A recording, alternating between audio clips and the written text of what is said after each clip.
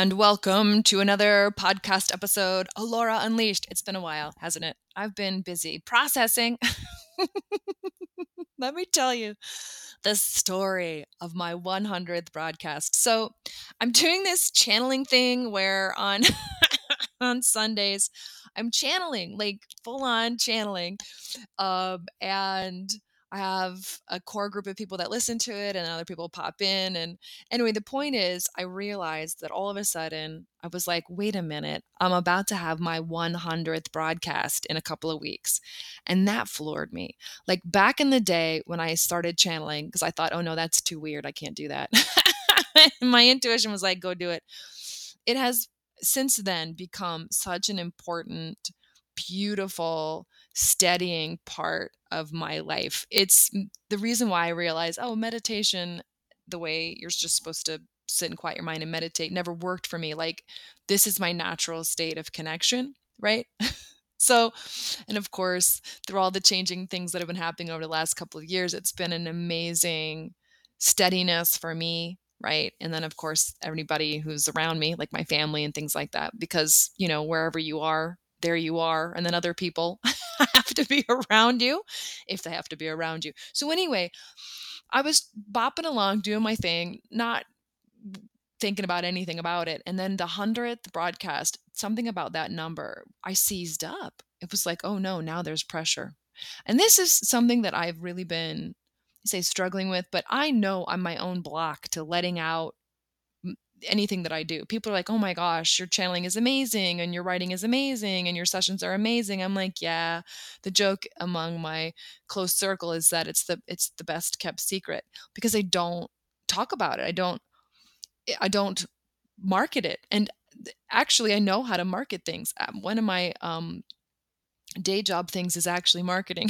So ironically, I know how much I am not doing it.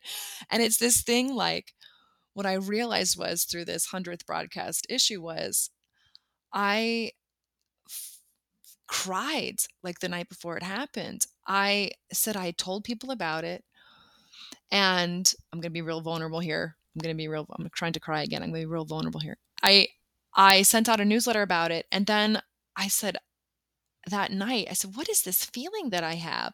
I feel small, like tiny, like I kind of want to curl up, like, and I realized that I feel like nobody's going to come to my birthday party. Right? Ouch. And I realized that this is my second to third chakra shift issue that um, my guides talk about a lot, which is I know what I like and I know what feels good for me. I've allowed myself to figure that out, but to bring it out into the world, to go from that second to third chakra change, to allow myself to hold it while I'm around other people, like there's some core things in there that I didn't even realize were the challenge. It's this realization that I always felt completely responsible for everybody else's time at my birthday parties. When I invited somebody, when I was a kid, since I invited this whole group, now maybe some of the people didn't really hang out with each other. The only reason why they were hanging out was because of me. Like I was the central figure that brought that particular group together. So now I was responsible for making sure they all had a good time. And of course, I'm so like psychically empathic. Like I could feel if they were having discomfort or they were worried about something or just not enjoying a conversation with somebody or whatever. They didn't want to play the game that we were going to play. I mean, I'm talking like sixth grade, seventh, I'm talking like young. I was tormented by this. Like, oh my gosh, I got to make sure everybody's okay. Now, there's a lot of reasons why I grew up being like the emotional enabler in my family dynamic, and why for why I ended up being the codependent in the way that I was. All right. But realizing that this challenge that I have about this is why I don't really like posting on Facebook. I feel like everybody's only there on that page because I invited them all. And there are people that are friends with me on Facebook that would never be friends with each other in real life. The only factor that brings them together is me. So now I'm right. Go back to my childhood entanglement to this. I'm responsible now for whether or not they're arguing with each other on my comments.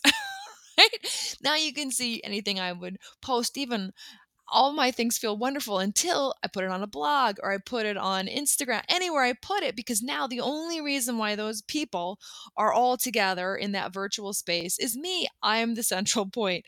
And that apparently, without even realizing it, was a massive block. So the 100th broadcast happened. And this is law of attraction in action, right? When you're tangled up about something, you get tangled results. So I am so I'm going to cry. I'm so appreciative of this core group of women who have been giggling and laughing and celebrating with me the last, I think, 2.5 year and a half, 2 year, I don't even know, over a year and a half with the Halei stuff. They've been getting like every other week group sessions with Halei. They've been watching the broadcast. Their lives are transforming amazingly. Like they're showing me that like this stuff is awesome, right? They're proving to me, oh, the proof that we need as humans that we're doing good work in the world, those types of things. Anyway, they stuck with me because the internet went out twice. I had to, the broadcast started, the broadcast stop.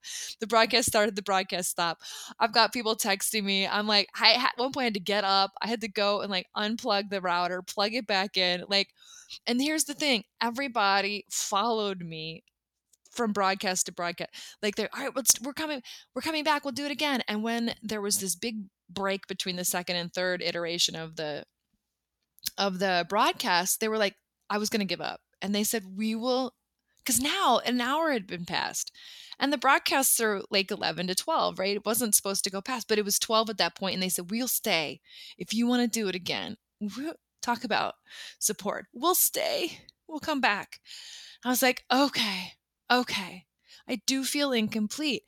Then I ended up doing Halei channeled an hour broadcast. It was an actual hour. Boom. I didn't even know what time it started, so I couldn't even clock it. And it was phenomenal. Like when I actually just relaxed and processed and let it out, it was amazing. Since that breakthrough and that trials and tribulations of life in action, I different, right? That's what happens when we go through we go through a realization and a transformation. The act of doing things and having to like, if we're called to do something, through our blocks around it, the doing of it uncovers our blocks. If we keep moving forward, our blocks get released. All of a sudden, I am feeling very prolific. Like I have fallen in love with Substack. I've started a bunch of Substacks. I put them on my newsletter. If you're not on my newsletter, get on it over at the askalora.com, because I'll give away things and you'll just basically be able to keep up with what are all the things, where are all the places Alora is publishing and what. So I've started all of these different places where I am writing. Like right now I'm writing about ceremony and the role of ceremony. What is it, and rites of passage, and how it might be a massive thing that we're missing in our lives. I am posting more on Instagram. I'm like, oh, Pinterest, I forgot about Pinterest. And I feel calm about it. There's a lot of folks that come to me and say, I want to be a solopreneur, a light worker, market even if it's a product. I want to be able to get the word out about my coaching, about whatever it is. Even people are saying, I am in a traditional job. I need to write a resume, but I don't know how to talk about what I do in a job interview.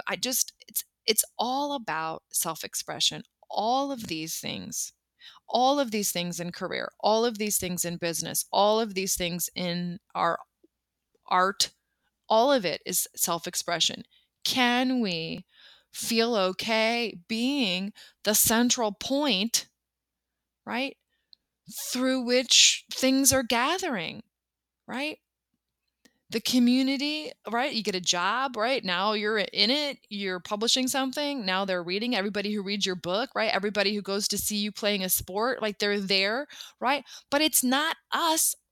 It is us, but it's not us. We're not responsible for everybody else's journey through whatever it is that they're doing, even if we're the reason why they showed up to the improv show. It's not on us, it's on them.